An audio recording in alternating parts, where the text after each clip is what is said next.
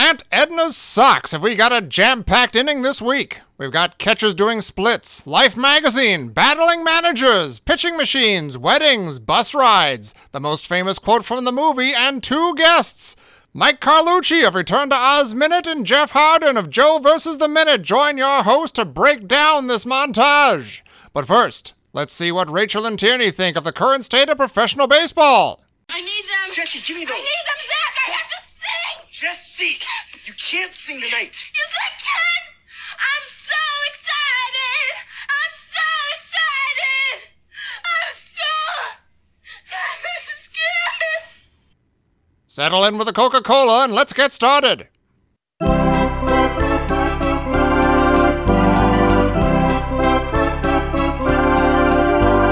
And we have a great lineup today. We have Tierney Steele, Rachel Mummer, and not one, but 2 guests. Woo.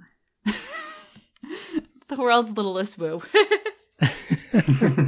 So I guess I should introduce you guys instead of making you do it, although I was mean and did that on some of my shows. Today we are joined by Mike Carlucci, who's my co-host on Return to Oz Minute. Weog, Tiog, Piog. Exactly. And you do other things as well, including write about baseball. Yes, including even now, with no baseball, on Over the Monster, a site that used to be about the Red Sox, and still is. And now is about whatever it can be at this time. Now it's about computers that play as the Red Sox, but they're still losing, so it's still kind of sad. I saw someone was doing simulation games, and they're like, yeah, but the Padres are winning, so that's how you know it's not real. And I was like, that's kind of mean, but true. Padres are going to be good this year. They are going to be good. They've got Tatis Jr. leading the way.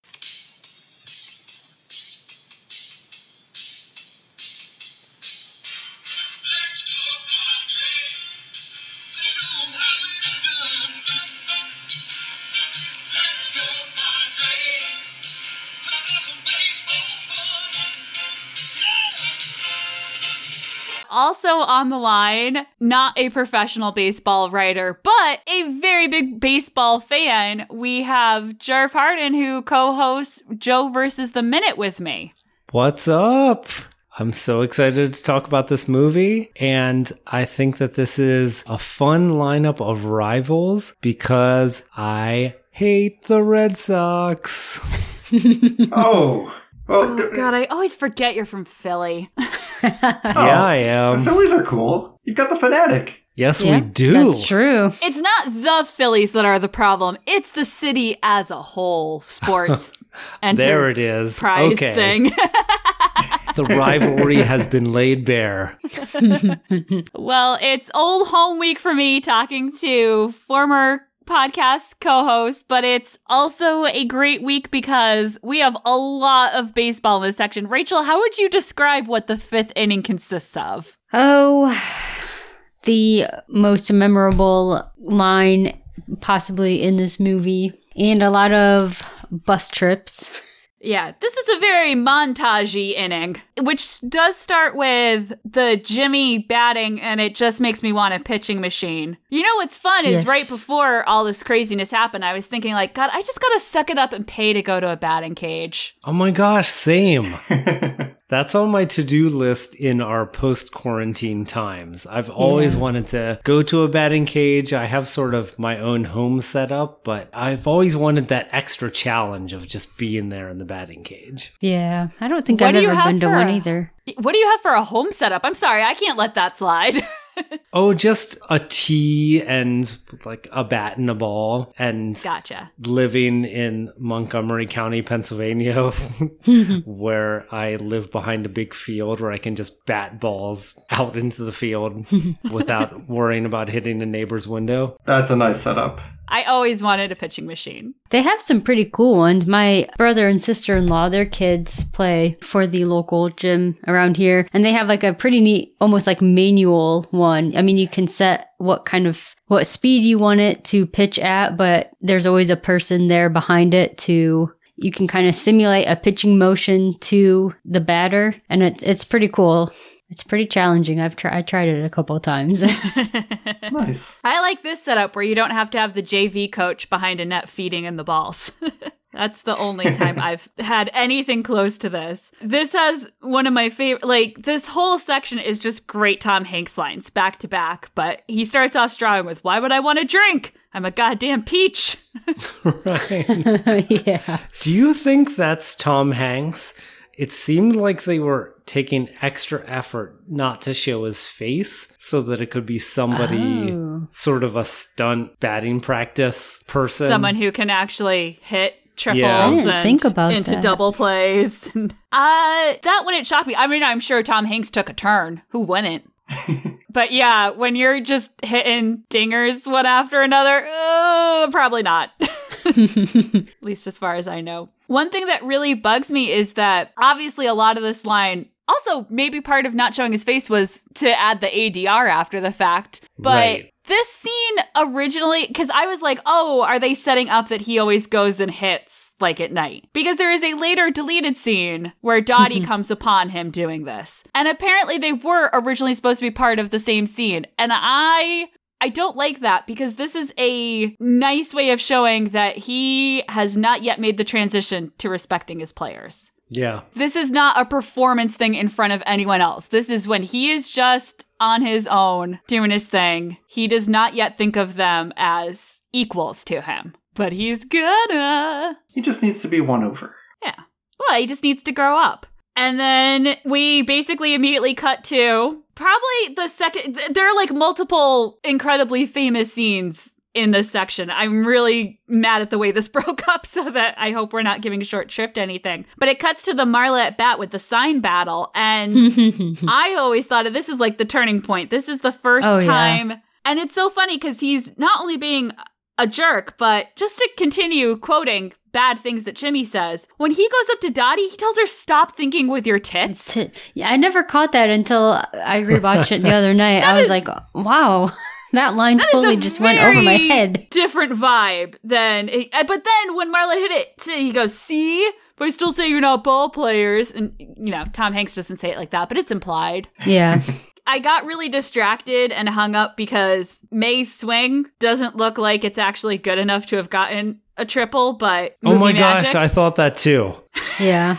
the way she hits it, like, she makes contact. I'm not knocking her. Like, Madonna is playing baseball and she's doing the best she can, but that did not look like a triple at all. No. No, not at all. And then I love, like, the equipment hanging up in the dugout. And I started to be like, well, he's paying enough attention to the game. He learned the signals. And then someone pointed out, like, well, they're not using super secret signals that they change every couple of innings or anything. It's a different time. Before trash cans.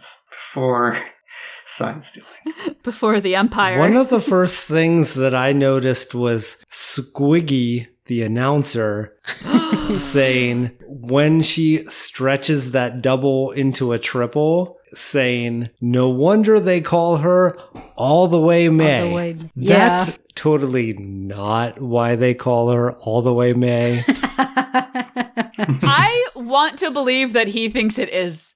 That really, like, feels right for this guy. Okay. It seems like he does believe it, right? Yeah. Yeah. Like, Doris and May know that's not why, but he thinks it is. And he's innocent enough to have not caught on. I was more annoyed that it's not an inside the park home run. She didn't go all the way. No. Just saying. No. That's true. Right. She went 3/4 of the way. 3/4 of the way, May still rhymes. And also, I always wondered why he, Squiggy, you know, when Marla Hooch is up to bat, when he repeats, he's like, Marla Hooch. Hooch. Hooch. I don't know if her last name is just that fun to say, or if...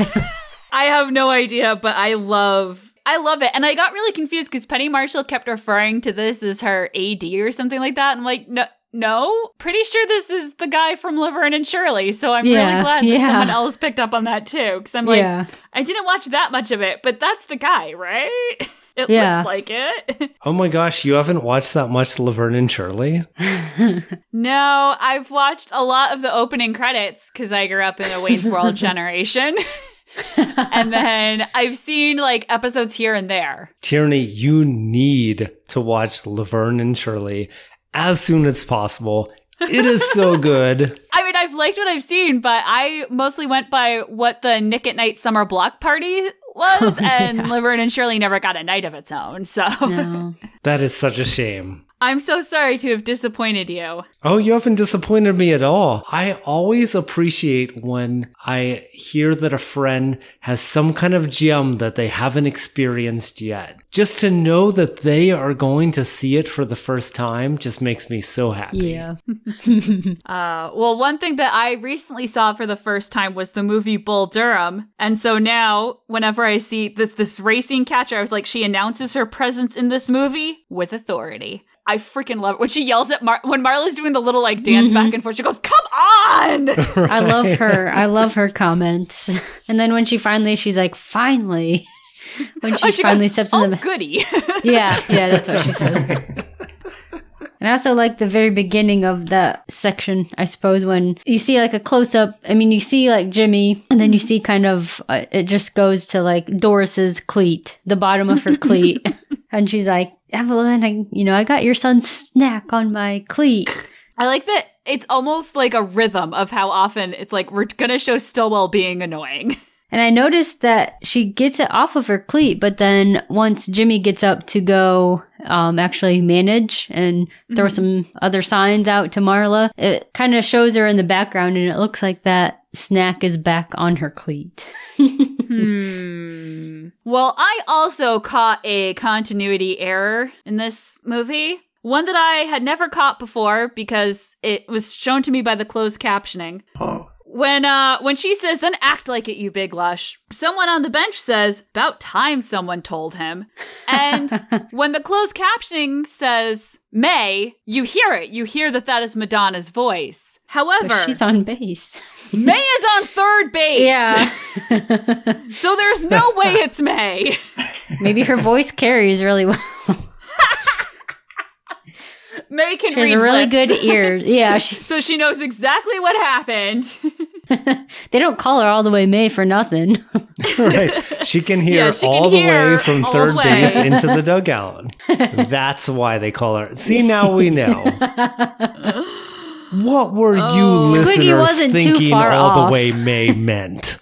Check yourselves. Oh, we'll get there, sex positive Jarf. We'll get there. That's true, we will. For those who don't know, that is a nickname that Jarf was bequeathed with in the Movies by Minutes community. And one that you have embraced, but I just want to make it clear to those tuning in who haven't heard you before, nothing weird is about to happen on this show. And unless you want it to. Like, I mean, we're only about 10 minutes in. Who knows? and then I'm dying because I think my favorite thing ever is Jimmy yelling, "Way to go, whatever your name is." Right. I'm engaged, but I don't really know the details. Well, they make a point later that he never learns anyone's name, but I just I love love that it that. even start like his positivity, like, "Way to go, whatever your name is." And he knew she was one of the best hitters on the team. That's what Yeah. precipitated this whole debate. Yeah. And yet, he did not learn her name. That feels very real for a former professional baseball player. I don't know who you are, but I know all your stats. And I guess just him being like, girls as ball players, he's like, he doesn't want to right now take the time to learn their name. Like he just can't be bothered right now to coach girls and learn their names, I guess. So what did you think of his overarching critique of their strategy of doing a squeeze bunt with your best hitter on base? Because it's sort of the conflict of small ball versus whatever is the opposite of small ball. Jarf, you've just hit on the exact reason that Mike is on this inning. Oh, I thought I was on this inning to compare baseball to cricket. Okay, Andy Zaltzman. Right? Are you going to put in a sound effect of crickets in there? I hope so. Sure, just make more work for me editing. No, I have a distinct memory of being in that setup batting cage with the JV coach behind the net, feeding balls into the machine, and him being like, okay, now bunt. And I scored up to bunt. And he just like hung his head and he's like, move your finger. Like, so the minute he said bunt, I kind of like blacked out a little bit and I don't really know what's going on in the sign battle. I mean, really, you wouldn't want, well, there are cases where you'd want to bunt. I mean, I don't know if they have enough defensive information. Like, if you're bunting to a poor fielder, you've got a speedy hitter, speed on the base paths, maybe. But I think he's just trying to give up some outs. But he might be trying to lose, right?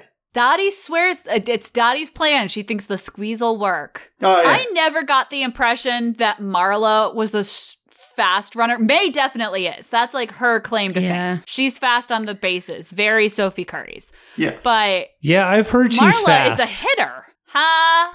Ha. So May is fast, and I'm guessing she's banking on that being what she wants. She wants to get May in. But yeah, sacrificing well, we don't see Marla run, I don't think, at any point. I don't think so. So we have no idea what her standard sprint time is. You want to let your best hitter swing. That's the case every time. Let your best hitter swing, and if you're making a baseball movie, bring green paint, which is apparently the advice Penny Marshall received when she called up other people who made baseball movies and was like, all right, what do I need to know? And they told her, she talks about it in this scene, they tell her, leave it rolling when they're playing, because you never know when you'll be able to use that footage, and bring green paint because the grass will inevitably turn brown on you. Huh. Oh, yeah. And it's just easier to paint it green and keep it green for consistency's sake. That makes sense. And I was doing some research online about it, and I guess they did practice their baseball skills. So even if the script calls for a triple, that probably was a legitimate hit. I mean, they make it a triple, but it doesn't sound like they did a lot of. I don't know if they did more, but it doesn't sound like there was a lot of stunt ball playing involved, right? No, they would have gotten it, and like I said, I mean, it's amazing enough. I mean, think about it. Not to knock her, but like, it's freaking Madonna. Madonna stood in the box and made contact with that ball. That fact alone makes it impressive. And it was a solid swing. It just, you're watching it roll into the outfield and you're like, oh, no.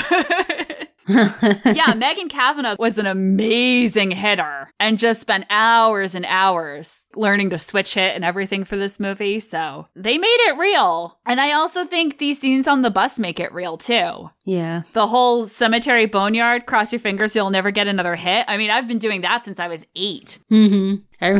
Every time someone says like, oh, that superstition has to be made up, it's too stupid, ball players wouldn't really do that, I'm like, it's probably real. Athletes are a superstitious bunch. Oh, yeah. You never want to take that chance and say, oh. But yeah, especially this bus scene, or these are some of my favorites. I love the bus scenes. Mm-hmm. I just mentioned Bull Durham. It feels people have compared it to like minor leagues, the bus rides and going around. But for these women, this was pretty much constant. I mean, they played almost every day. Oh, yeah. They traveled between, it was intense the time on the bus. That's why all the teams are where they are. They were all within a 2-hour bus ride of each other. Yeah. At least originally. Peoria has to be farther than that. But that was the original plan. And yeah, this whole May teaching Shirley to read scene is just iconic.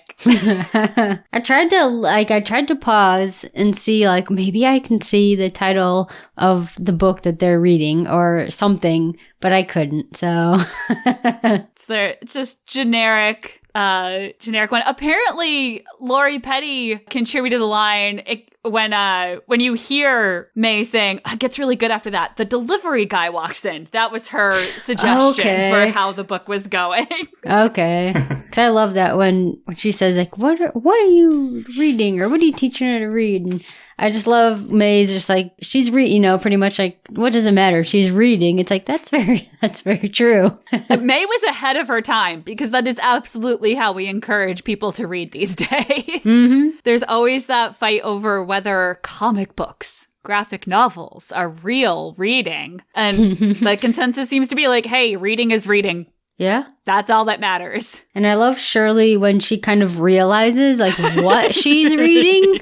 When she's milky white, and then she kind of looks at May oh my, and she's keep going. Like Yeah, you said, she then gets it's the like word it gets breast really and good. She looks so proud of herself until she realizes what she just read. Yeah. Oh, sex positive Jarf is back. Here we go. Oh, What's rewind. up? Let's go over all that again. We're talking about May's School of Literacy in the back of the bus. I love that it's the back of the bus. I love May's bench back here. Yeah, That she has the whole back bench to herself. She does.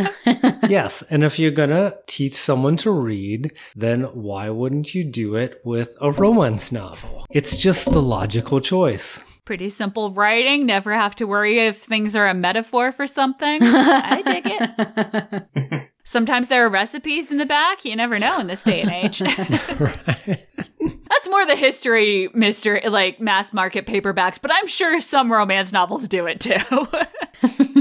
And then we see Evelyn writing the song, which will become the victory song. Yes. And I realized I went down kind of a rabbit hole because I knew this was written in real life by Lavon Pepper, Pear Davis, and Nalda Birdie Bird Phillips. And I had always assumed, and Pepper's a catcher, Birdie's a pitcher. I'd always assumed they were like on a bus together, spending all this time together, wrote this song together. They are co-writers of this song. They were not on the same team.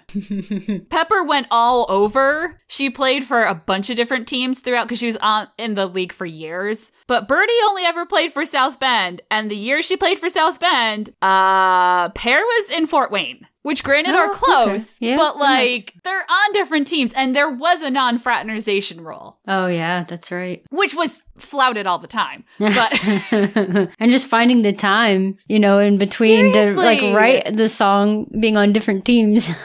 was Pepper leaning forward and like tucking lyric suggestions into Birdie's Yeah. like pocket while she was at bat? Like, how did this work? So I've never seen any explanation of it. So if anyone listening knows the story, please hit me up because I would be fascinated to know like what that process was. Although you hear about books that are written where people send the chapters back and forth. Yeah. No, it's the 1940s postal service. There you go. Yeah. They sent tapes in the mail, became a band. I mean, it can happen. Used to be able to send babies in the mail. Well, now you just made my next note weird. No, the next thing I noticed is that Kit in her like halter dress and backwards baseball cap is my freaking idol. I love her so much. I do like She's that so look. Cool. Oh, it's such She's a like good so look. casual, cool. It's Mm-hmm. And most girls in real life would have just been wearing whatever the heck they wanted, but they have to wear skirts off the bus, and this movie just made that easier by they're always wearing dresses or Yeah. skirts on the bus. And then we get the most beautiful speech in the world from Rosie O'Donnell. oh, I love Giving that. little girls label tomboy's life. I from the really, start. I love this part. That's one of my favorite. Is just her explaining what the league and playing means to her. It's her place where she belongs, and she feels like hey, I'm not the only one that feels different. Like I'm not so different because all of you are the same as me. Fun fact, I was already emotionally vulnerable, but I did cry taking notes for this minute because I wrote down the quote, I think we're all right. And Yeah. then Betty replies, Mhm. we are, in just the most perfect, heart-wrenching way. And yeah, it's perfect. They talk in the commentary and they're like, this is so good because it's real. This is how the real players talked about it when we were, getting to know them before filming started. And it's the knowing not, even before that part, when she's talking about like why she dated this guy, even though he treated her like crap. And like Yeah. the knowing nods that Kit and Betty are giving, or like, well, everyone else treated me weird and like didn't want to go out with me. So I had to date him because he was the only one willing. And they're both like, yep. Got that. It's just, it's so good. I was trying to be a good movies by minute person and like look at the other images that Doris has pinned up on her window. I'm guessing those are brothers and their naval uniforms, and she's a good Catholic girl. She's got her image up there Yeah. of the Mary. But I was so distracted because it's so beautiful. And then her like, so long, Charlie. Yes, when she Just completely life affirming. And then that, like later on, as we'll see, like she realizes, hey, there are some guys out there who don't think I'm too weird. So I that's think very they're weird, affirming but they for like her. me. Yeah. And they may be millionaires. I recognized one of the guys who was part of Yeah. her fan club, but I couldn't place where I recognized him from. Which I know, like I can't list specifics. He's just I'll have to look it up and see what. It's Skolnick, right? Because I've looked at him before. Doris fan. Oh, Joey Slotnick. Yes. Oh, yeah. He has been. And Hollow Man is the first thing that comes up on his thing. Hmm. Nip Tuck, The Good Wife. The Marvelous Mrs. Maisel. Aw. The Goldbergs, The Deuce, Murphy Brown. I believe the reboot based on where it is in this Okay, I was list. gonna say. It's pretty high up there. Psych, one episode. Yes. Episode of That's Psych. where I know him The from. Office, one episode. Pushing Daisies, one episode. So he's Okay. definitely one of those guys who shows up. He did a bunch of voices on Family Guy. Oh, good. He's been on a Law and Order. All is right with the acting world. And he was in one of my favorite TV movies of all time, Pirates of Silicon Valley, Yes. Oh, as don't- Steve Wozniak. I don't know that one. wow. He's Woz. Noah Wiley plays Steve Jobs, and it's Oh, Oh, awesome. that sounds fun. Don't forget Bill Gates. Yeah, Anthony Michael Hall. Yeah, thank you. I was like, I could not remember the order of words of names to put those in. You hit my car with You're a like- bulldozer. Oh man.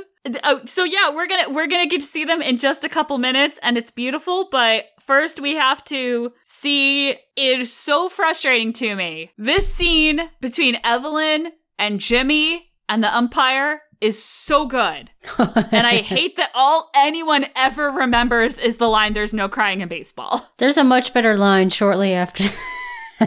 There's so many. I mean, just start with him calling her to be like, Evelyn, which team do you play for? And I she's love like, it. And I I'm love a peach. and I love how she answers because it's almost like she knows that she's a peach, but she's kind of like, I don't know if Jimmy knows what team we're on right now, so I'm just going to be very careful in how I approach this. Just how she's, you can tell she's like, yeah, I'm a peach, but she's like, I don't want to step on your toes in case you're not sure. And like you see all the actresses are like playing this perfectly because you see all of them being kind of like, we want to help, but we're not really sure what to do. And the fact Oh, that it's yeah. Doris that speaks up, Yeah. like that feels very in character. Yeah. Oh, yeah. And then we get the fastest story about Roger Hornsby ever told. I love your setup for this, Tierney, because I specifically asked to be in the part of the movie where Tom Hanks says, "There's no crying in baseball," because this is my big soapbox for the movie. The reason being, I personally feel that this moment is one of the most widely misinterpreted moments in Hollywood history. And it's because I think that history misremembers the intent of the scene.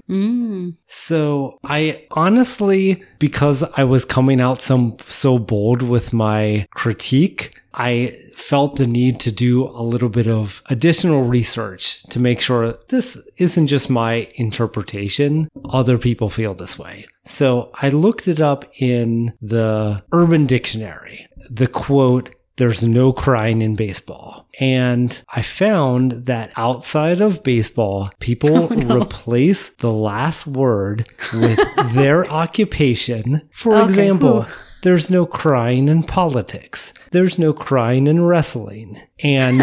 And here I'm quoting the Urban Dictionary. Actually, what they want to say is, be a man, don't be a pansy. Okay, stop. That is not what this moment in the movie is about. It's about Tom Hanks' character not understanding how he needs to connect with these players.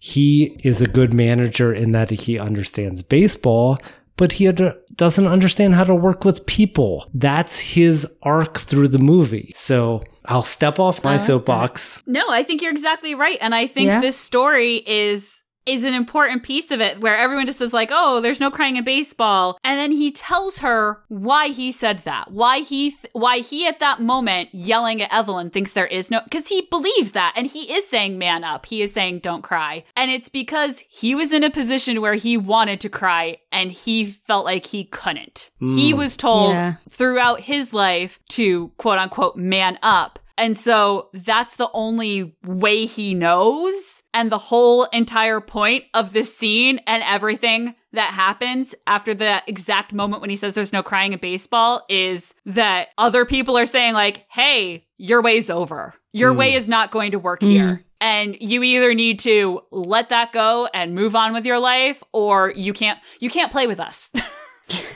Yeah. So taking that into account, like when the ump comes over, I mean, you know, the whole, that's kind of a metaphor for like man up. It's like, does it kind of take away from the women's role in the game by having him tell Jimmy, treat each of these women as you would your mother? I mean, from a respect standpoint, I get it, but is it taking away from them as athletes?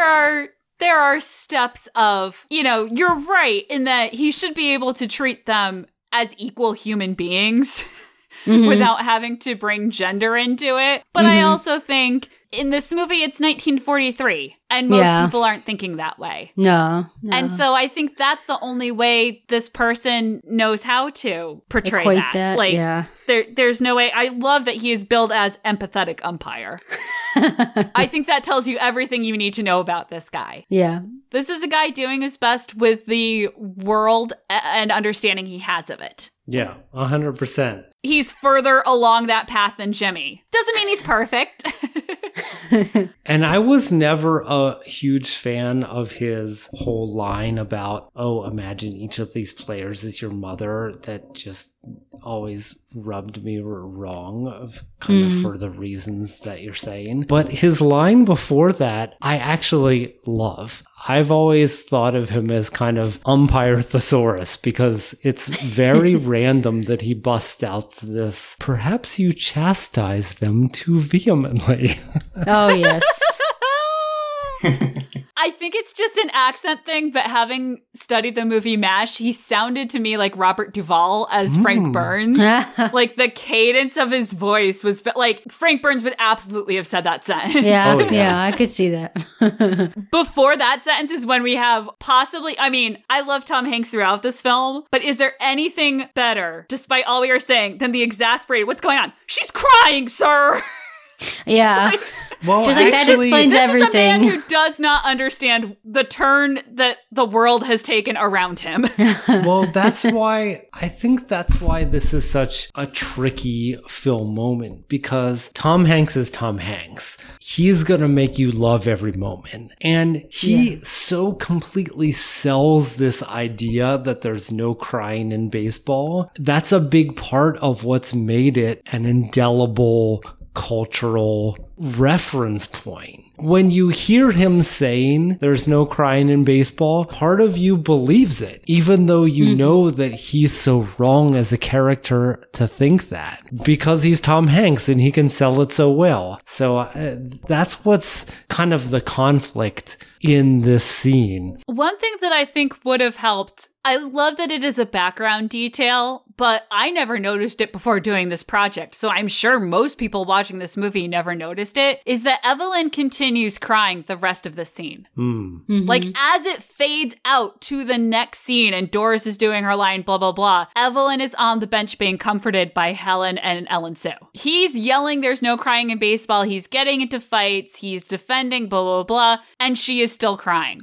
Like, that is the subtle woman's defiance of the ages. In this whole scene, at no point does Evelyn, like, calm down. And actually, in the commentary, they were joking, like, she did so good, she kept crying the whole time. And then I forget, and I have been Lori Petty actually was like, oh, somewhere Betty is still crying right now. And I love that they did that. It is the perfect detail. She's still upset. He gets thrown out of the game and everyone else is laughing and clapping and moving on. And she is still legitimately upset at what has happened. She does not just get over it. Yeah, that's a great point. And move on to the next scene. It's a really nice detail that, again, I never picked up on before. Yeah.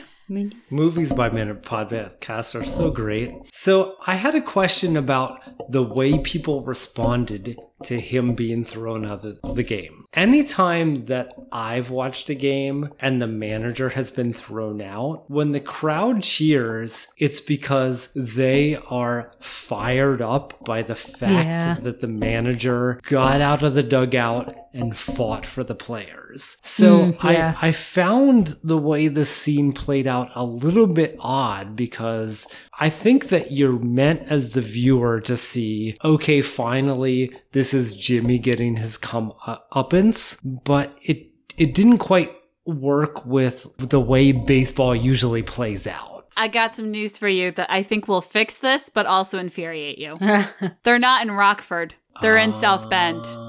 Oh, that's this right. This is the opposing manager who has just been thrown out of the game for arguing with the umpire. And most of the people in that stadium cannot hear what happened whatsoever. Yeah, which I wonder if they just tied the game. They might have noticed the manager yelling at the person who screwed up. And then he gets into he's obviously arguing with the ump, and then he's thrown out. And now their opponents who they just tied up don't have their manager, who everyone thinks is the baseball genius. Great point. Yeah. Thank you. Yeah, because from their mind, he's a ringer, and now they're just going back to running themselves. Oh, yeah. Yeah, especially being Jimmy Dugan. They're like, he just got thrown out. Like, holy crap. So they think, like you said, baseball genius is out. So, and being a Reds fan, this past season, I watched a lot of their manager getting thrown out of games. Many times. Yeah, I did not notice Evelyn crying before. I never thought through why the crowd is cheering before. But one thing I did, he may not be a baseball master, or at least managing wise, but he is a master of insults, because I have to tell you, as an elementary school child, my friend and I rewound this like it was the freaking Zapruder film to figure out what he said to the umpire to get thrown out. Just two girls in elementary school going like, wait, what did he say? Did he say penis? Oh my God. If only you had the closed captions. Yeah. What a different world it would have been. Back then. And I will say this for Tom Hanks. All these lines that he says with like swear words in them or anatomical parts in them, he says them very quickly. Yeah, just his timing on that. Just the, split second after that ump turns around, he's like, bam. And then it's just the casualness of him, just delivering that insult, and the timing is perfect. Which does speak very highly to his baseball experience. Yeah. Mm-hmm. And then I was like, "Oh, you misunderstood me." I love that. It's like, I'm pretty sure that was crystal clear what you meant. How do you misunderstand that? I meant it as a compliment. You're a beautiful man. My last note on him was the greatness of, you will see empathetic umpire in the credits. That is R.M. Haley. But if you keep watching the credits, you may notice the first assistant director, Michael Haley, and bum ba da ba, movie magic. They're the same person. He's been a producer and an assistant director on tons and tons of stuff, always credited as Michael Haley. And he's been an actor in a whole bunch of those movies as well, where he's credited as R.M. Haley. And he's from Pittsfield, Mass. Woo! I have a friend also from there, so I figured I'd give him a shout out. Wait, what's his first name? Does it start with R, or did he just add the R for his pen name? I don't know. He has very little biographical information on IMDb. You'll be shocked to hear. Maybe he adds the R when he is a actor, a penis in a hat. That's when he uses the R. Yeah, there you go. Well, he's done it in other things, because I was flipping through and I got really excited because I clicked on his bio and the first thing that popped up was a picture from Regarding Henry, and I was like, tell me everything about this man. But he's done it in a bunch of things. If you flip through, it's a really eclectic group of movies he's been involved with. I was very entertained. Oh, he worked on Bedazzled. Oh, wow. Another movie with some great sports quotes that are used all the time. And I'm like, I don't think that means what you think it means. When they talk about you got to give 110%. I'm like, they're making fun of you guys. Did anyone have any other feelings about baseball and the precipitation or not thereof? Well, I have some strong feelings about Mr. Lowenstein, and I wonder if we should move on to critiquing what a jerk he is to the sisters. Yeah, I had issues with him too in this scene in particular. This is not actually at Horlick Field, which is where Racine played, but it looks like it, and that's nice. And I had to drop that trivia because it's named after Horlick, the inventor of malted milk, which I felt like was very important for everyone to know. And then we get one of my favorite lines in the movie, and I don't even know why. It has nothing to do with the movie, but and if you're in the area, and you must be in the area because this isn't a very powerful radio station. I love that. Come on down to the ballpark. And I blame it entirely for my love of the TV show Brockmire. So I had to give it a shout out. That voice, that cadence, it's so good. Mm-hmm. That was one of my favorite lines too, but I didn't include it in my notes because I thought it was just so personal to me because... As you know, Tierney, I got my start in podcasting working with our mutual friend Brad, and the reason this line resonates to me so much is because we started out broadcasting working on a crappy college radio show, and if you want to talk about if you are hearing this show, then you must be local. Then I give you Lock Haven University's college radio, in which you had to actually plug your radio into the cable that was meant for your TV in order to hear it. Wow. That is local radio.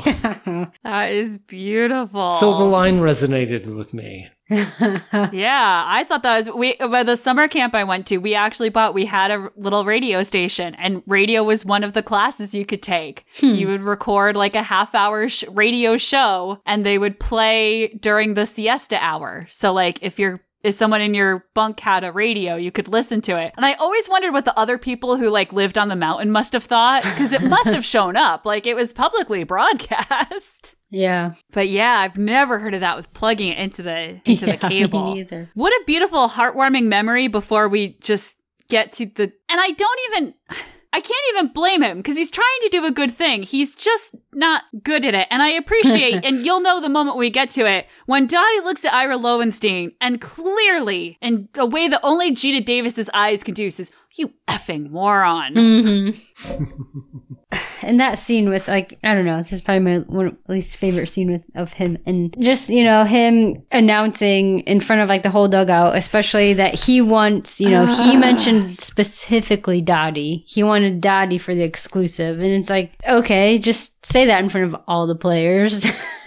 Because, you gave her the nickname Queen of Diamonds. Oh my gosh. The way that he does this is so Looney Tunes level mean. Yes. That she is so eager for any kind of recognition, and she asks him, "Oh, did you say anything about me?" And he says, "I sure did, kid." And you can see she perks up. She looks at her sister. Her sister looks back at her.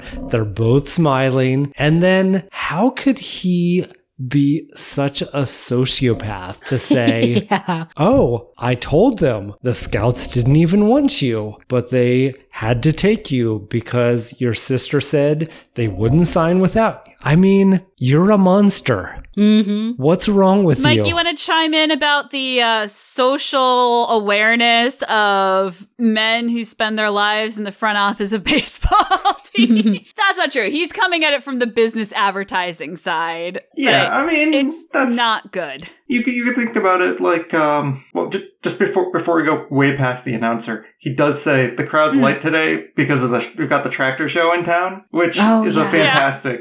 Just kind of throw away. Like, oh yeah, we've got the tractor show here.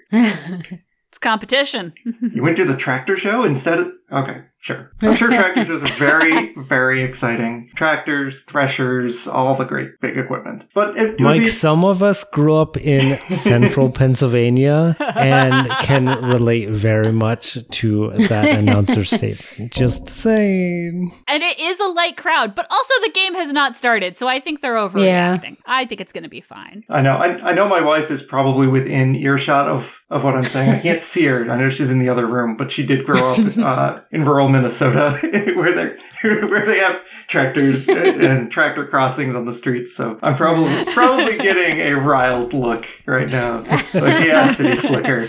You can feel it through the door. I grew up in the suburbs.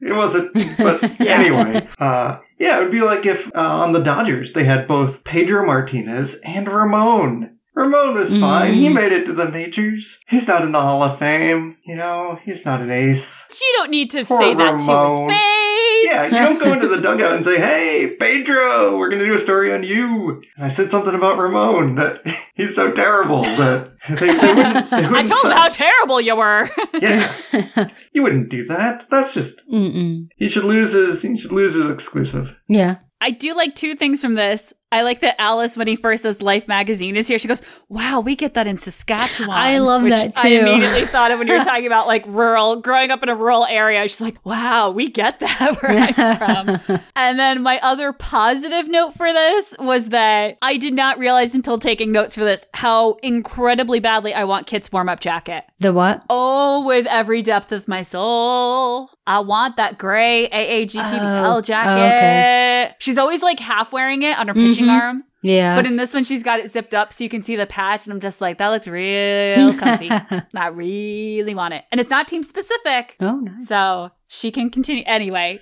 that was just something I had to notice before. Don't get me wrong. I both hate and love this. I think this is a really important character moment because did you notice that everyone picks up that like something isn't right here, but May is the first one to pick up enough to be like, why? What's wrong? Yeah. And see, that's the other issue I have, like, is, you know, Ira being, you know, his position. Would he really just drop that bomb right then and there? Like, oh, hey, have a good game. Ira should not even be in the dugout. Let's face that. Like, it just reminded me of Michael Scott and all the times in the office when, you know, downsizing and they're like, don't tell that a branch might close. And, you know, it's like, I'm going to tell my branch right now. First thing he does. But I'm just like, right before a game, shouldn't you wait till it's like an official thing? Like yay or nay? It's not a very professional move, I guess. But I'm not sure how all that works. I'm so glad Doris yells at him at the end. The way she says, we always do. Oh, yeah. And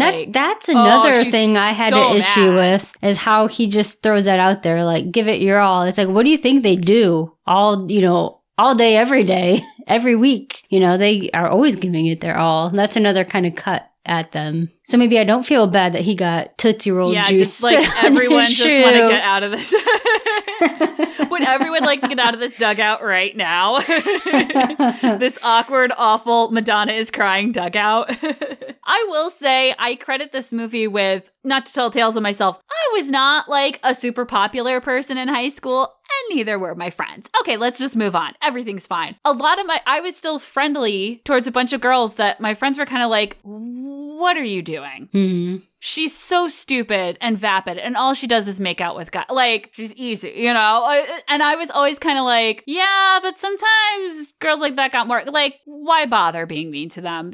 I kind of credit May with that, of being like, sometimes the girls that dance with a lot of guys and make out with a different one all the time and have nicknames like All the Way May can be upset and cry. Yeah. Oh, basically was what I got out of this scene.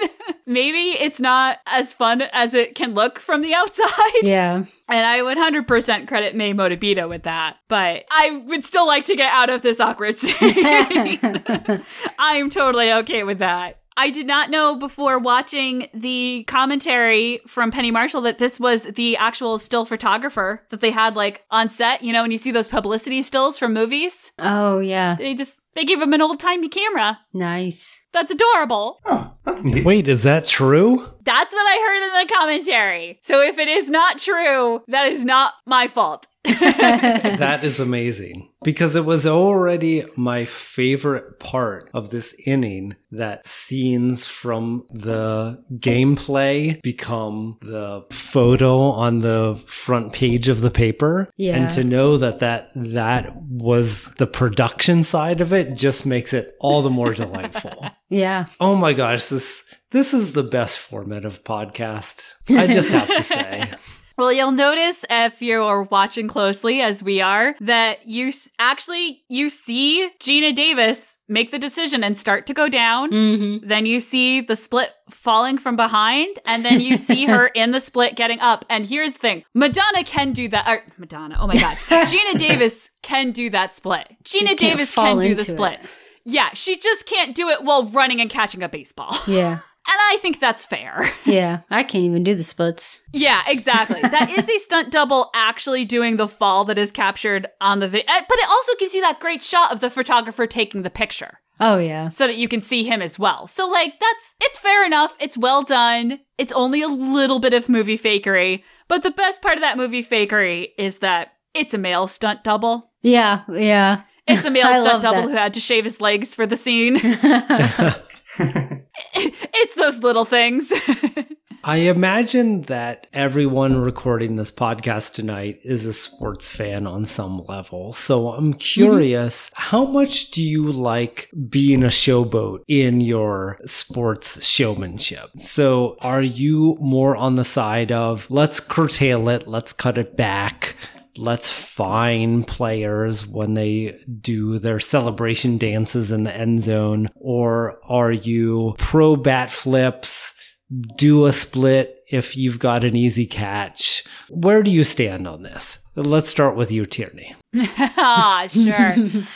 I am pretty middle of the road in that if she had just done this to do this, I would kind of be like, what? But, you know, she says later, I thought it would help the league. Like, I was showing off for this reason. And I think fines or retaliation for showing off is ridiculous. But I do think there comes a point where you're so good at sports that it becomes a kind of little bit like, really? You gonna do this every time, guys? I mean, if it's a particularly good, you know, if you hit, someone was just sharing the thing of Reggie Jackson hitting a home run, and then he literally just stands there and like leans on the bat. It's like, yeah, that looks good, doesn't it? And it's like, that's amazing. And when you see like a 4-year-old girl hitting a ball off a T-ball and then she does a bat flip, I think I just love it. It just goes straight to my heart. And I'm like, yeah, little kids doing bat flips. That's amazing. That ball went 10 feet. You did it. Whereas if you're, you know, in the Super Bowl and have just scored your second touchdown or third touchdown of the night, it's kind of like, all right, we get it. Obviously, you're very good at this, sir.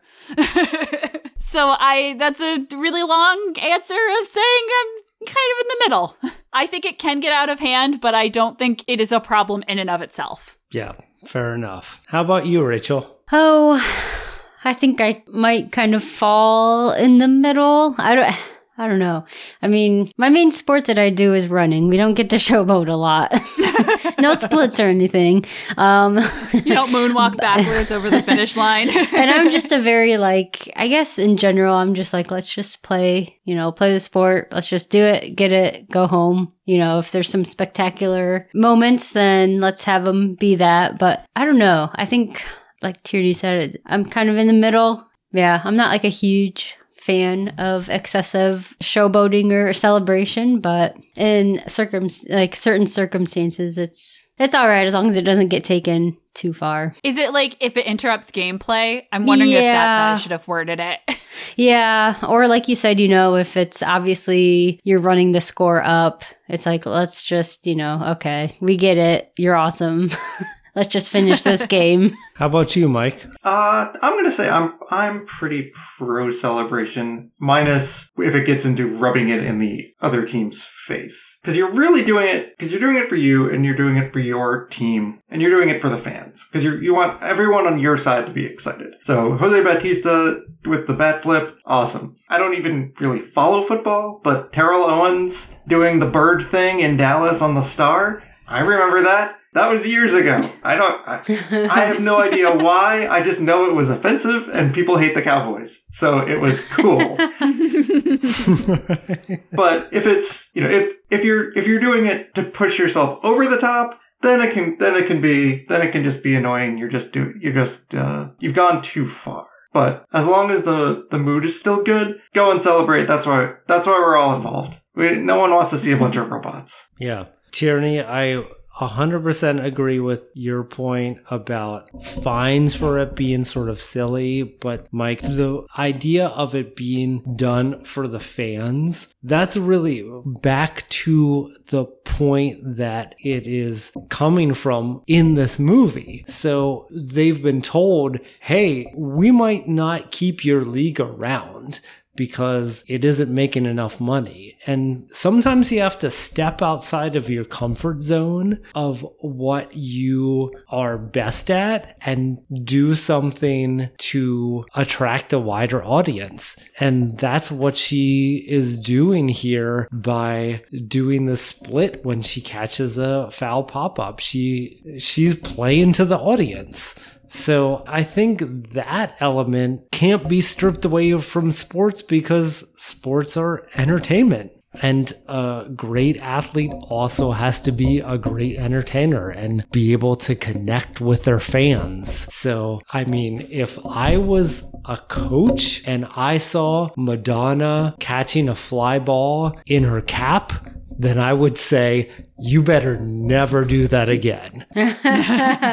But as a fan, that's fun to see. So there's a little bit of a tension there between what's entertaining and what's good baseball. Yeah, we're about to get a montage of a lot of that. First, we have another quick aside back into this church, which I freaking love. Mike Jarf, this was the first day of shooting. They were waiting for the light to hit the front of the church so that they could film Marla's wedding. And they just decided to do all these little interior things with basically they shouted out to is your character supposed to be Irish or Catholic or Irish or Italian? Get in the church.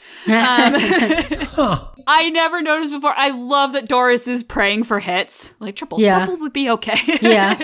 And Jimmy doing the call his shot motion after he crosses himself. Yeah. That's so good. Actually, knowing that this was the first day of shooting explains a lot of the shoot because it didn't quite fit in the progression of his relationship to the team naturally without knowing that. But now that I know that, it makes a lot more sense. But I always loved it because as a purposefully lapsed Catholic, the way that he responds to them all giving the sign of the cross and then telling them, that doesn't do anything. God knows we're playing a game today. He bursts in the church. God knows we have a game. But as much as I object to the Catholic Church's politics, it's still something that is a part of my youth. And the way that Tom Hanks' character, after everyone's gone, I'm going to do my own sign of the cross. I'm going to do my own little point to the altar. Just in case. It's just habit. Yeah. Oh, yeah. Yeah. Well, and you have to have at some point believed to say, God knows we have a game. You're implying that you believe in God by saying that. Right. I don't think that was his intention. And then I love that it immediately goes into, as the montage is starting, one of the best digs. Dozens of people are waiting for the game to start. It's so neat. It's so funny. Can I rewind just a tiny bit to after the whole splits catch? I love the racing. They go over to the racing dugout, and that catcher's like, I can't do that. And then the coach is like, well, who can? I just love that little aside, like, well, crap, I can't one up that. Okay, we can move on now. That's all right. It is important that we understand that the racing catcher is going to be a part of our lives the rest of the movie to come. Just while we're back in the game for a second, I can't get over the ads in the outfield, including one for Heinz ketchup that just says Red Magic.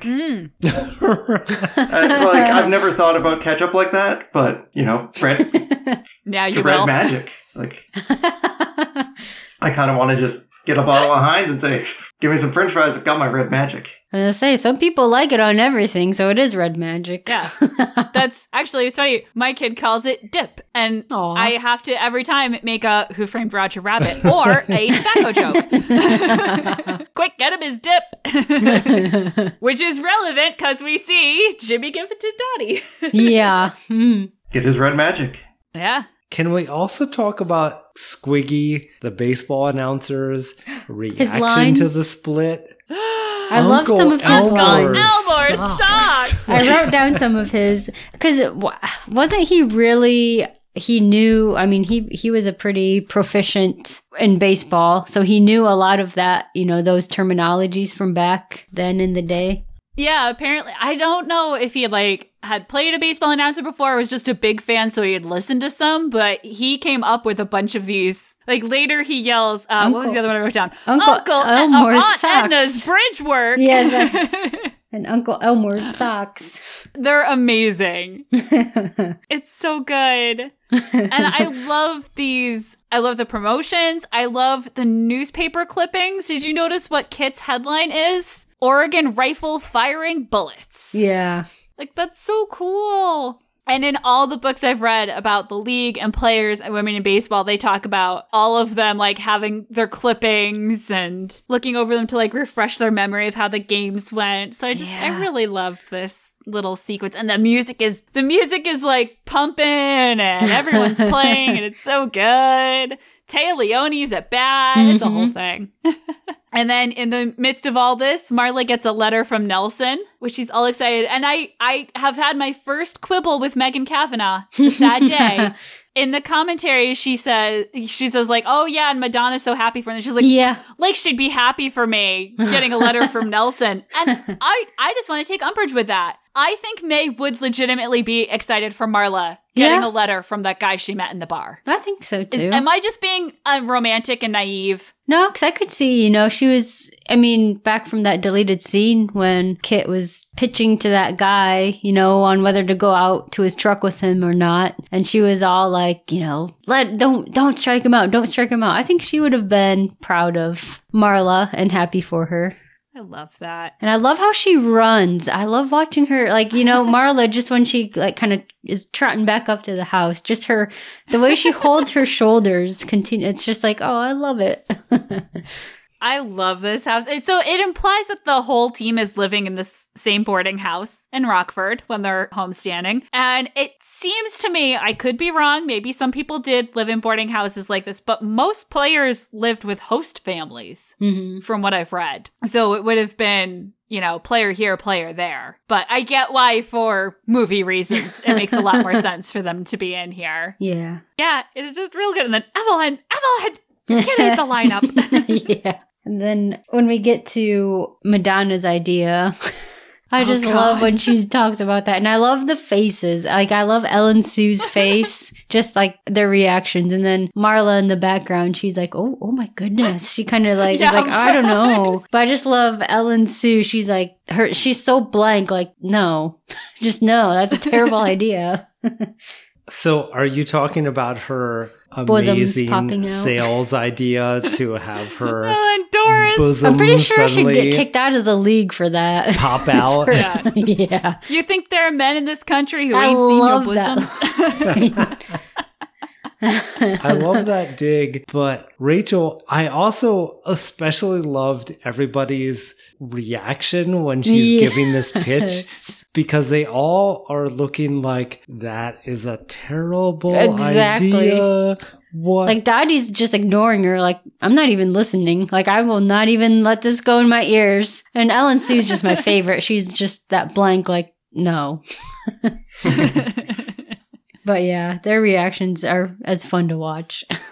But when she gives her that burn, that do you really think there's a man in this country who hasn't seen your bosoms? I was feeling a very Laverne and Shirley type of vibe. And I know, Tierney, you haven't seen that much Laverne and Shirley, but right? I love Yeah. their friendship. Yeah. I love May and Doris. I love that we have seen from the bookend at the beginning of this movie that they are still friends in their 70s, Yeah. 60s, whatever. I have to do the math. But And they still get the digs in then, too. yes, like I've said it before and I'll say it again. Doris and May are the loves of each other's lives. Yeah. You can take that in whatever way you want to take that, but they love each other in a way that few people get to experience in this life. It is a beautiful thing. And that also means that when they make fun of each other, they are their own worst enemy. I love that. So, my verbatim notes. Hello. Yes, this movie would like to address racism, but only for 10 and a half seconds. Right. Oh, yeah.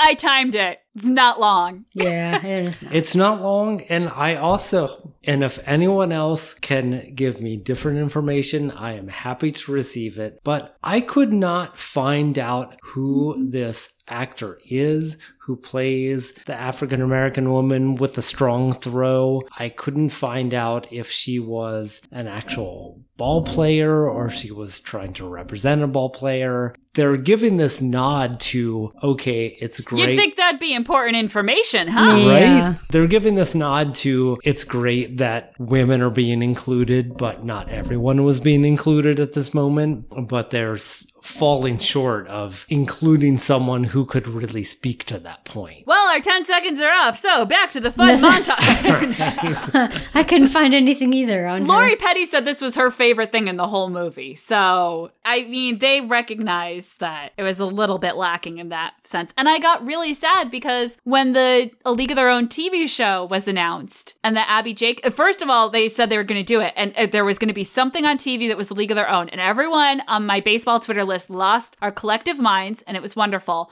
And then they announced that it was going to be Abby Jacobson and Darcy, what's her name, got cast. And about half that list went, I don't need to see another white woman playing baseball thing. I have the movie for that. Yeah. And that was really disappointing to me because I will watch women play baseball all day, every day. But unfortunately, there were a lot of people who were like, you know what? I thought this was a chance to do something. Because originally, they didn't even say when it was going to be. It's like, is it going to be set in present day? Is it going to be girls playing baseball now? In which case, like, come on, it needs to be diverse. Yeah. If it's set during the war, they were saying like, well, that story's already been told very well. We're how many hours into studying it? So a long way of saying I don't know. I obviously am very excited for it, but I can't help seeing the point of view of people who are like, no, we wanted something else. And if you have not watched Pitch yet, go watch Pitch. It's only one season, sadly, or so far, knock on wood. Maybe it will come back someday, but he's real good. It's real good.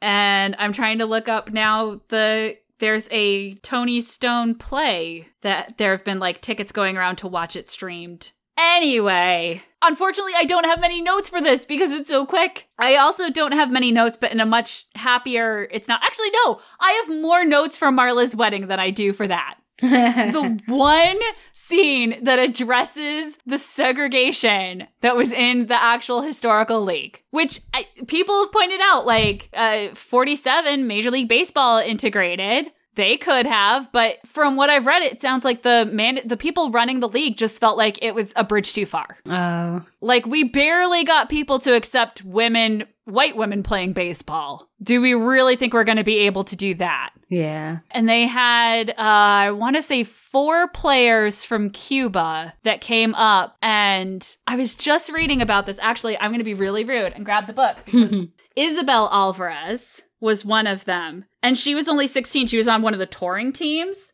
At some point, she was the only person, English was not her first language. And she would be on a team with all English only speakers. And she said she was horribly homesick, but it was really good money for her family and she got to play ball. So she figured like, well, I got to do this. But she liked when she was on the touring team, there was another player and you were together like all the time. So you kind of had to get to know your teammates better. And she said that was a lot better than actually being on a settled team and like having the place where you lived. But like, that's it. You're there alone. Can you imagine playing professional baseball at 16 years old? Yeah, man. Just imagine the person you were I know. at 16. Yeah. No. Right? not professional anything on that kind of commitment or schedule. Mm-mm. No. I was washing cars for Belmont Motors and trying to figure out how I could get everything that I needed to do done in the day and also sleep for part of the day. I did not have a work ethic at 16. The montage is raring towards an end, but we're not there yet. We see Marla get married. I very much appreciate the ADR about how she'll be back next season Yeah. to explain that Marla no longer appearing in this film. Yeah. I love when they're just throwing the baseballs at the car when The, they're like, driving balls of rice, away. yeah. It's like, oh, hey, this is my car, man. Could you not dent it? I like the baseball bats instead of sabers. Yeah. It's I really like that. cute. And all the things they tied to the back of the car. I like that too. But Marla's dad came out for the wedding. Yeah. And then a Dolly Grip gets his big break as a sailor. The man who is all of us when we yell at sports. Thank you. Slide, thank you. Resulting in that very real strawberry bruise. Mike Jarf, if you thought that was a makeup artist It going is for the not. gold, all injuries appearing in this film are real injuries. And I read Get that bruise Wow. stayed on her thigh for like over a year. Like she had that Yep. for over a Like year. the outline was still there. hmm Oh my goodness. And like when Jimmy takes a picture of it, is that for documentary or is that just to be like, hey, wow, I look think at that? it's him being gross. Okay, Yeah, I I- think it's much more that. And then, yeah, we get Aunt Edna's bridge work. She is out. And I would like to point out that while, yes, Dottie holds on to the ball, she does not roll like she does with Kit's collision later in the film. Yeah. So, Yeah. anyone keeping track of, oh, God, I guess we have to ask our guest. We're running long, but we must know where you fall on Team Wallop versus Team Big Sister. Does Dottie drop the ball on purpose at the end? Yes. I thought I knew you, Mike. Dropped it on purpose. No, I don't think she drops it on purpose. She's a competitor. Repeated watchings of it, it changed my mind because I initially thought she did it on purpose. But after watching it a couple times, I'm like, I came around to how you think, Jarf. I'm like, no, she plays to win. Like she's in it. She's in it. Anyone with the mentality to square up and just be bowled over by someone probably twice their size and how much that's going to hurt, you never get over that level of being a competitor, even if it Yeah. is your own sister. When I think if Kit wanted to win, she would have to win the right way. Dottie wasn't going to just give it away. Like she's gonna be like, okay, you want to win? You have to get past me. Yeah. This hot dog ain't getting past Doris. Right. This made me think of so many happy memories of people going into the stands at Fenway. Not on purpose. Wait, where was the pizza thing? Pizza. That was at Fenway. Yeah, that's Okay. Fenway. Left field, third base side. Here comes the pizza. Yeah, I guess you have to tell Rachel now about Here Comes I know. the Pizza. I'm I very did curious now. not Do we think through how frisbee pizzas? Boston-centric a thing that is. I'm imagining players catching pizzas in their mouth. So it was. So what happened exactly? Must have been 2000, like in the mid 2000s. I guess there's a play near the wall, near the outfield wall. Whoever it is runs over, kind of goes a little bit into the stands. It's on Marathon Monday. So this is a game played in the morning. Starts usually 10 or 11 a.m. Okay. So people are drinking beer early in the morning so that they can finish the game and then walk out of Fenway and see the end of the marathon. Wow. Yeah. And Which is amazing for Yeah. the record. But anyway. yeah, and there's a little bit of a collision with a fan. But while you're focusing on this guy, all of a sudden a slice of pizza flies over and hits him. Oh my gosh. And then someone, like he turns around and he throws his beer at this guy. And it's a quick thing, but the Red Sox announcers, Don Ursillo and Jerry Remy, just keep playing this over and over. Because they're bored. It's the morning, like it's morning baseball. Yeah. Everything's confused. And Remy's got the strong Boston accent. He's like, "Here comes the pizza," and Ursillo's getting into it. He's the play-by-play guy. He's just calling it out. But this guy comes up, and then he throws his pizza. It's like, who would throw a piece of pizza? And it's almost a Seinfeld type thing. And it's just, it's bizarre and weird. And oh my gosh. there's drunk people at 10 a.m. and they're throwing pizza, and it's just crazy. I just looked up, it was 2007 because I found a article that is the 10th anniversary of Here Comes the Pizza incident from 2017. Nice. Like, there are think pieces on this in the Boston area. Our media market is out of control. What can I tell you? Here comes the pizza. Well, I'm glad we could bring that into everyone's Yes, lives. I'm gonna have to look that up. Yeah, just a couple weeks, it'll be pizza day again. Before there was Pizza Rat, there Hopefully. was Here Comes the Pizza. Yeah. Oh, that's right, because there was a resurgence when Pizza Rat happened. Boston was like, we did it Oh, first. Yeah. Pizza Rat there. I have no transition from Pizza Rat back into this montage, but I would like to let everyone know the game Under the Lights is absolutely gorgeous. This would have been most games. Yeah. Because most games were night games. Yeah. The idea being you'd work a shift, you'd go to the game, and then you go, and there's a really great book written by someone who was a kid when they were playing. And she talks about how cool it was that like the field looked so weird and it was just black beyond that. Like you couldn't see anything. There was nothing to see. It like the whole world just shrank down to the field while they were playing. So I love that. And I love that Stillwell holds his hands over his ears Yeah. during the fireworks. That's really cute. This is where we get the catch in their hat, like May. Sorry, Coach Jarf. So, You're not offended. because that wouldn't have counted as an out, though. Because she didn't catch it with either her hand or her glove. Like, that wouldn't have counted. This is where movie magic comes into play, I'm pretty sure. I know. 'cause- I'm a killer of fun. If you get it past the umpire, I mean, it's a fair catch. Yeah, that's true. That's very true. It's illegal, but if the ump doesn't call it,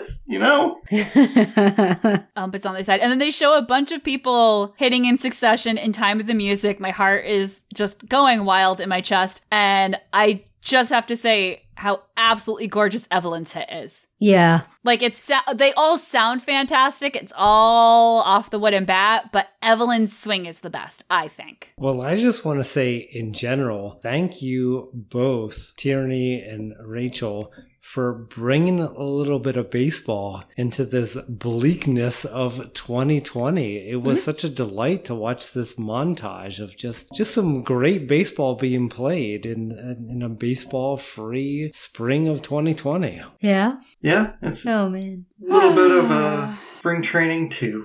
Yeah, we got a little bit of spring training and baseball movies Yep. and TV shows.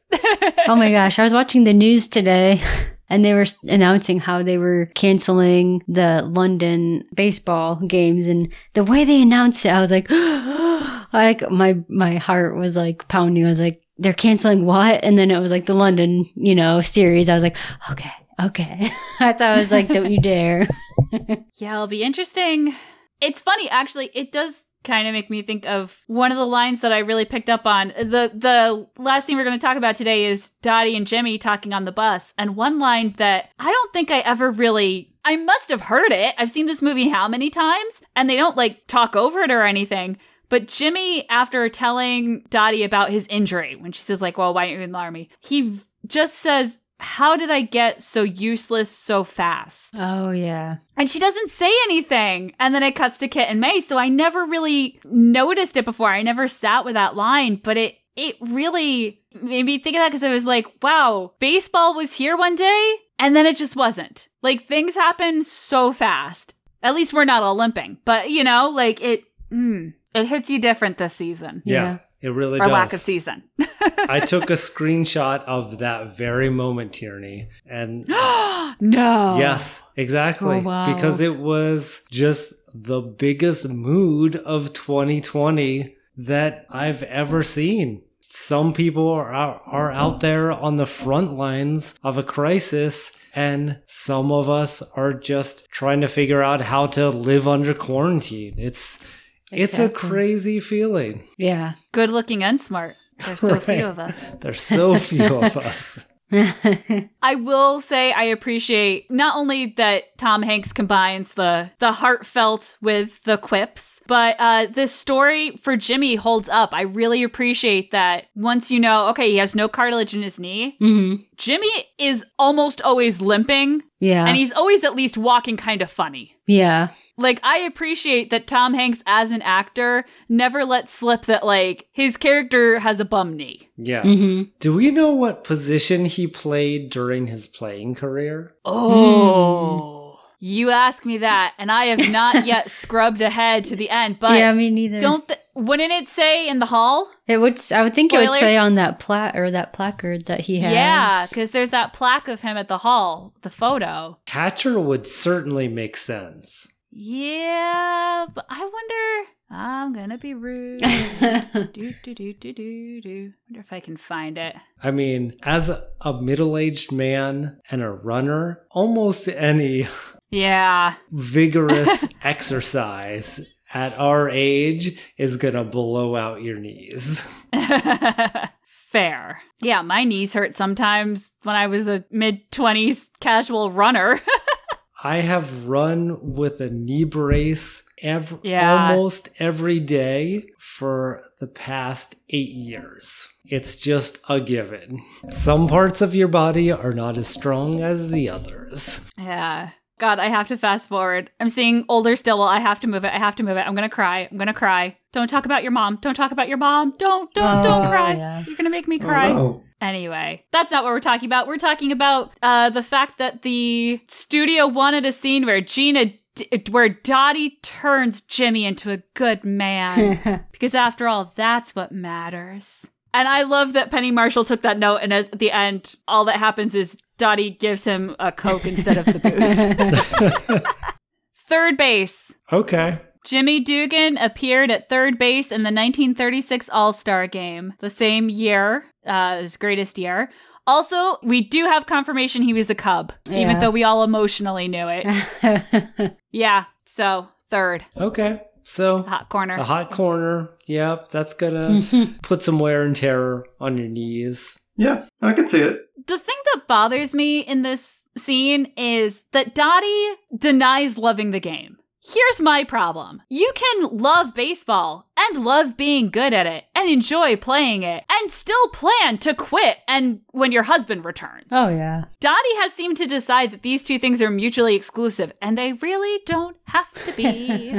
I also like when Jimmy asks, does he know how good you are? And she's like, who, Bob? And he's like, no, Hitler. But he's like, no, yeah, Bob. And it's like, does he? It makes you wonder, like, She never does answers. he? I mean, later in the final of the World Series, we see that Bob is at the game, but it's one of Yeah. those things, you And think that he seems pretty supportive or pretty like, yeah, that's my wife. Yeah, he's super into it at the game. Yeah. He's down with her, and I don't know. She doesn't answer it. There's something weird happening. Yeah. I don't know if it's because they originally were planning to do a love story between these two or what, but very annoying. Although I do love, this is another good example of friendship and the fact that friends make fun of each other. Yeah. As much as how good am I? I go, you stink. You're lousy. I know. That's kind of, to me, them turning the corner into being real friends as opposed, like, they were kind of tiptoeing around having respect for each other. And I like that by the end of the scene on the bus, you believe that they are friends. Yeah. Does that jive with everyone else's thoughts? Did I blow anyone's minds?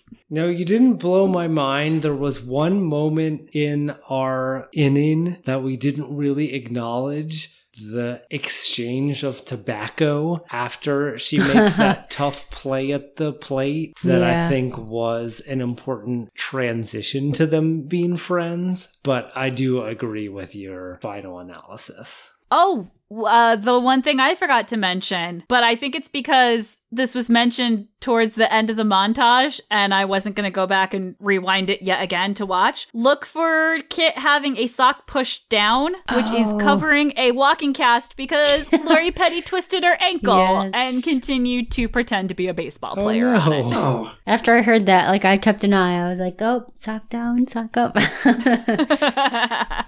So that was the one. And then I don't remember who said it, but I think it was her. They were talking about like how much they were playing and how much they filmed for this, that they all became friends. And Penny Marshall was making fun of, I think the person who plays Alice got like a tattoo during filming. And I'm pretty sure it was Lori Petty. Too many girls on a farm in the Midwest. They will drink. Things will happen. It was just the best declarative statement of like the weird, again, going back to kind of what's going on, like, time has no meaning. What is time? Days just go by.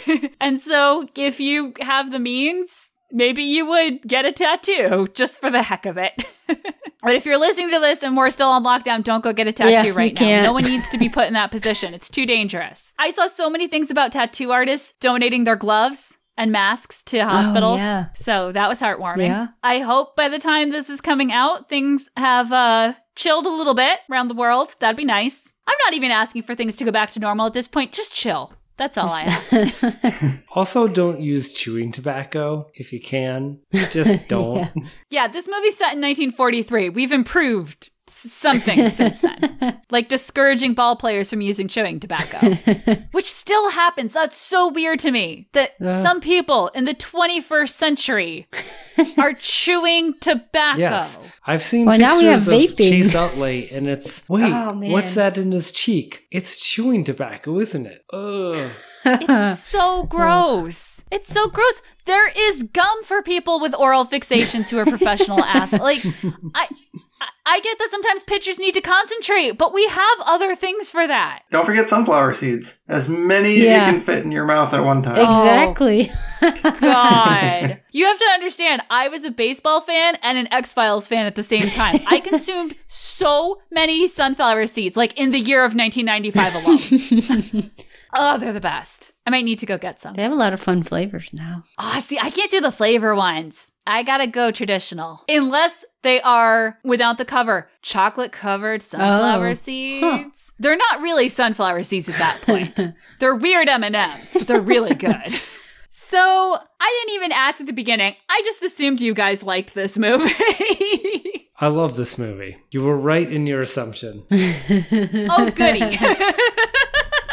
Did you see it when it first came out, or did you discover it later on TV, or what? I don't remember seeing it in the theater, but I think I saw it on video shortly after it came out. What about you, Mike? I only saw this movie like 2 years ago. It had just never come up. Like I just had never sat down and watched it. And then a couple years ago, I finally did. And it is good. Now, seeing it for the first time as an adult in the 21st century, it holds up, right? Yeah. Oh, good. Yeah, I probably enjoyed it more now than if I had seen it, when it came out as a kid. Having to compare A League of Their Own to Rookie of the Year is just unfair.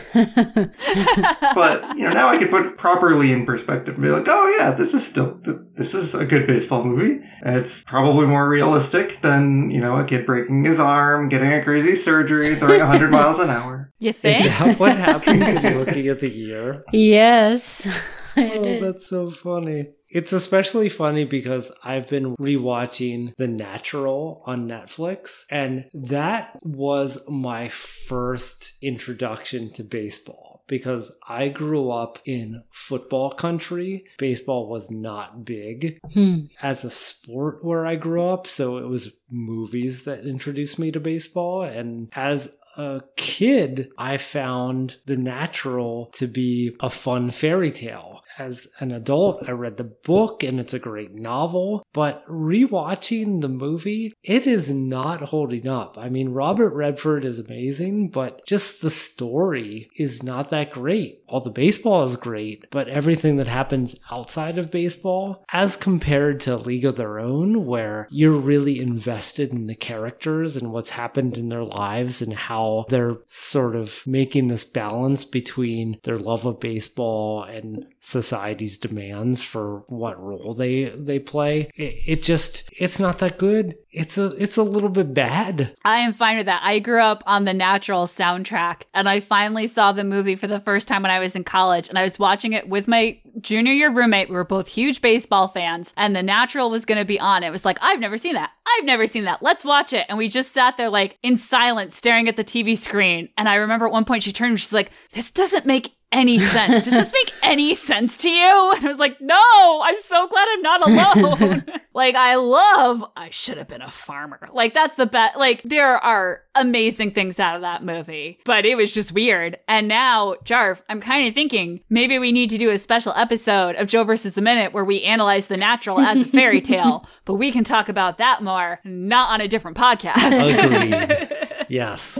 Well, we have plugged Joe versus the Minute quite a bit. That's the podcast where Jarf and I analyzed Joe versus the Volcano 1 minute of a Tom Hanks movie at a time. We did a deep dive into that one. But did you have anything you wanted to plug other than telling them our social media handle? Well, since you've teed it up, our social media handle is at Joe versus Minute, but who knows when this will come out? So just in case, my own personal social media handles are Twitter at Inspector Flora and Instagram at Jarf Harden. So you can follow those to see what new movies I might be talking incessantly about. What you've gotten up to in the Exactly. meantime. And Mike, I mentioned we did Return to Oz together. One of those great ones, but you're working on something yourself, right? We did. And if you like The Wizard of Oz, then it's the movie for you. If you've never heard of it.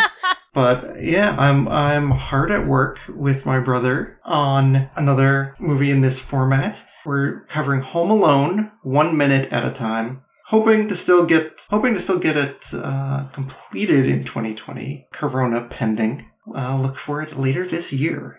Nice. Yeah. I love that movie. Yeah. Another great 90s movie. It was the decade for movies. I just watched St. Elmo's Fire for the first time last night, so I'm going to wholeheartedly agree with you because that movie is insane.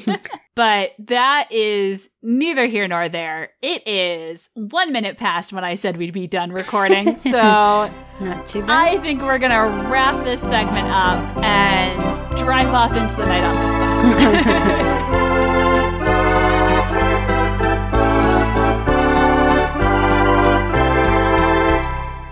Have a stretch, get some refreshments, and join us right back here for the bottom of the fifth. Next time on A League of Their Own, 1 inning at a time.